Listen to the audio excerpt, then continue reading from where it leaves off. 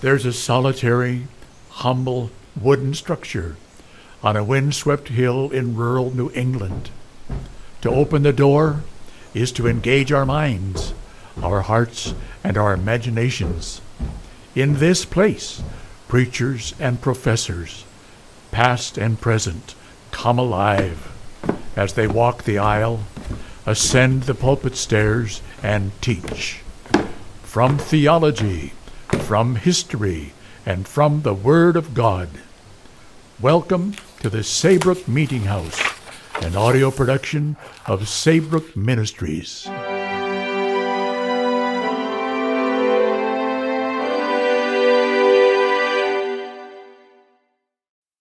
Christ's Incarnation, Glad Tidings to All, by Charles Simeon.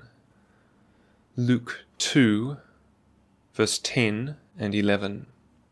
Behold, I bring you good tidings of great joy, which shall be to all people. For unto you is born this day in the city of David a Saviour, which is Christ the Lord.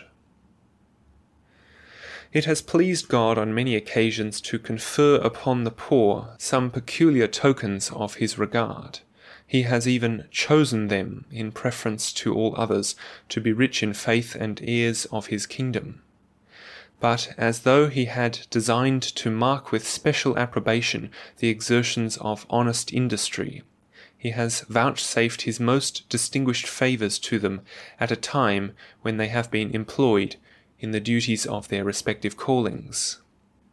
Gideon, who was of a poor family of Manasseh, and the least in his father's house, was threshing his father's wheat when he was called to judge and to deliver Israel. Saul, who also was of the least family belonging to the least of all the tribes, was seeking his father's asses when he was anointed to be king over Israel. David also, the least of Jesse's family, was brought from the sheepfold, that, from tending his father's sheep, he might be exalted to the throne, and be made the shepherd and king of God's peculiar people. Thus, when God had sent his dear Son into the world, he commissioned an angel to announce the tidings of his advent. But to whom did he send the angel? To Herod, or the chief priests? No, but to poor shepherds, who for the security of their sheep and their own mutual convenience were keeping their watches in rotation through the night. To fix their attention and to counteract the scandal which the tidings themselves would occasion, for it must seem strange indeed to hear of the Saviour of the world and the Lord of glory lying in a manger, the angel appeared clothed in light, such light as clearly indicated the dignity of the messenger and the importance of the message. Having dispelled the fears which his first appearance had excited in their minds, he addressed them in the words which we have just read, in elucidating which we shall consider 1. The tidings announced. The birth of Jesus is here declared, and the city wherein he was born is specified in appropriate terms, in order that the accomplishment of that prophecy which had foretold the place of his birth might be distinctly seen and acknowledged. The description here given of Jesus is worthy of our deepest attention. The angel describes him by, first, his office. Many saviours had been sent to Israel in former ages, but here was one infinitely superior to them all, one who came to deliver not one people only, but a whole world, not from temporal bondage or misery, but from sin and Satan, death and hell. Second, his right and title to it. The name Christ, as also the name Messiah, signifies anointed, and it was the name by which the great deliverer was expected both by the Jewish and Gentile world. Now this name denoted his divine commission, together with his supereminent qualifications for the performance of his office. The kings and priests, and in some instances the prophets also, were set apart for their respective offices by a holy unction, and he, in whom all these offices were combined, was consecrated to them by a public and immeasurable effusion of the Holy Ghost. He was no unauthorized obtruder, but a Saviour duly sent and qualified. Third, his sufficiency for it.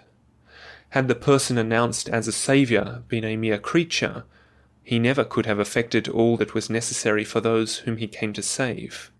But he was the Lord, even Jehovah himself. It had been said of him by the prophet 800 years before, "To us a child is born, to us a son is given, and his name shall be called the Mighty God." And that prophecy was declared to be now accomplished. Consequently, whatever he had undertaken he was able to perform. His atonement would be sufficient to expiate the sins of the whole world. His righteousness would be sufficient to justify all that should trust in it for acceptance. And his grace would be sufficient to make them conquerors over all their enemies. Together with the tidings themselves, the angel announced also, 2, the importance of them. The term behold is always used to mark the importance of that to which it is prefixed, but here the precise view in which the tidings claim our attention is distinctly specified. They are a matter, first, of exceeding joy. To illustrate this, we need only observe by whom the message was delivered, and to whom. An angel was the messenger, but he was not privileged to say, "To us is born a Saviour." No, there was no Saviour provided for the fallen angels, but for man when he fell. God became incarnate. He took not on him the nature of angels, but he took on him the seed of Abraham. Suppose then that instead of being sent to men, the angel had been sent to his fallen brethren, and that, having opened the gates of hell, he had announced the tidings to the apostate spirits, "To you is sent a Saviour." Oh, what joy had been diffused through those miserable regions! How would the vaults of hell have rung with acclamations and hosannas? How would every spirit instantly have forgotten his pains and pressed forward to hear the full import of this astonishing message? Thus then ought the tidings to be received amongst us, since the only difference between them and us is that on them is executed the sentence they deserve, and we are shut up in prison waiting to have the same executed upon us as soon as the full measure of our iniquities shall be completed. Second, of universal joy. These tidings were equally interesting to Jews and Gentiles, to those of the apostolic age and to us who live at such a distance both of time and place. Nor is there one among the children of men who has not equal cause to value the Saviour that is here announced. Who is there that does not need the merit of his atonement and the efficacy of his grace? And who is there to whom they are not freely offered? There is not one on earth who can be saved without them, nor is there one, however abandoned, who may not, by a believing application to the Saviour, be interested in them. Well, therefore, may they be called good tidings to all people, since they are so to all of every age and of every description, and well may the prophet call on the whole creation to shout for joy. We conclude by inviting you all to imitate the shepherds.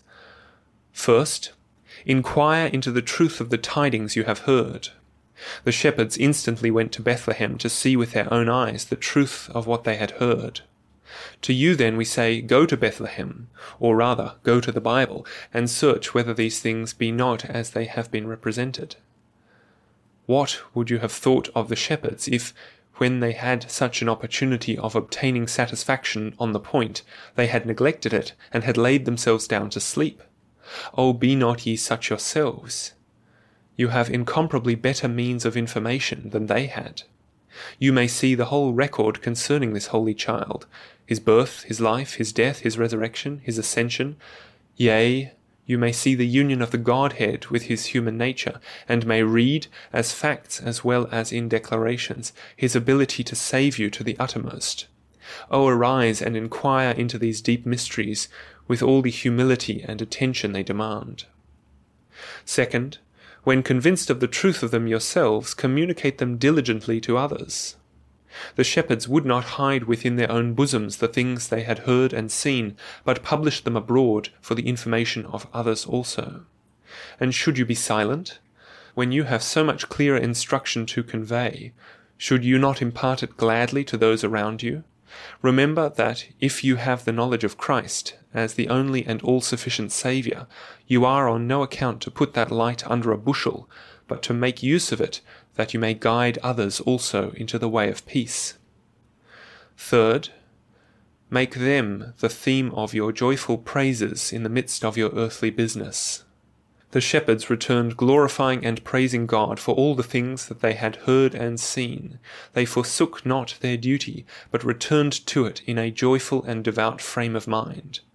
A discovery of the deep things of God is not intended to take us out of the situations in life which we have been called to fill, but to make us holy and happy in them. Let this effect be wrought on you. Neglect not your worldly occupations, whatever they may be, but serve God in them, and abound in praises and thanksgiving for that which has been revealed unto you. However mean or toilsome your vocation be, care not for it, but make it to appear that the knowledge of this Saviour can render any yoke easy, and afford a joy which the world can neither give nor take away.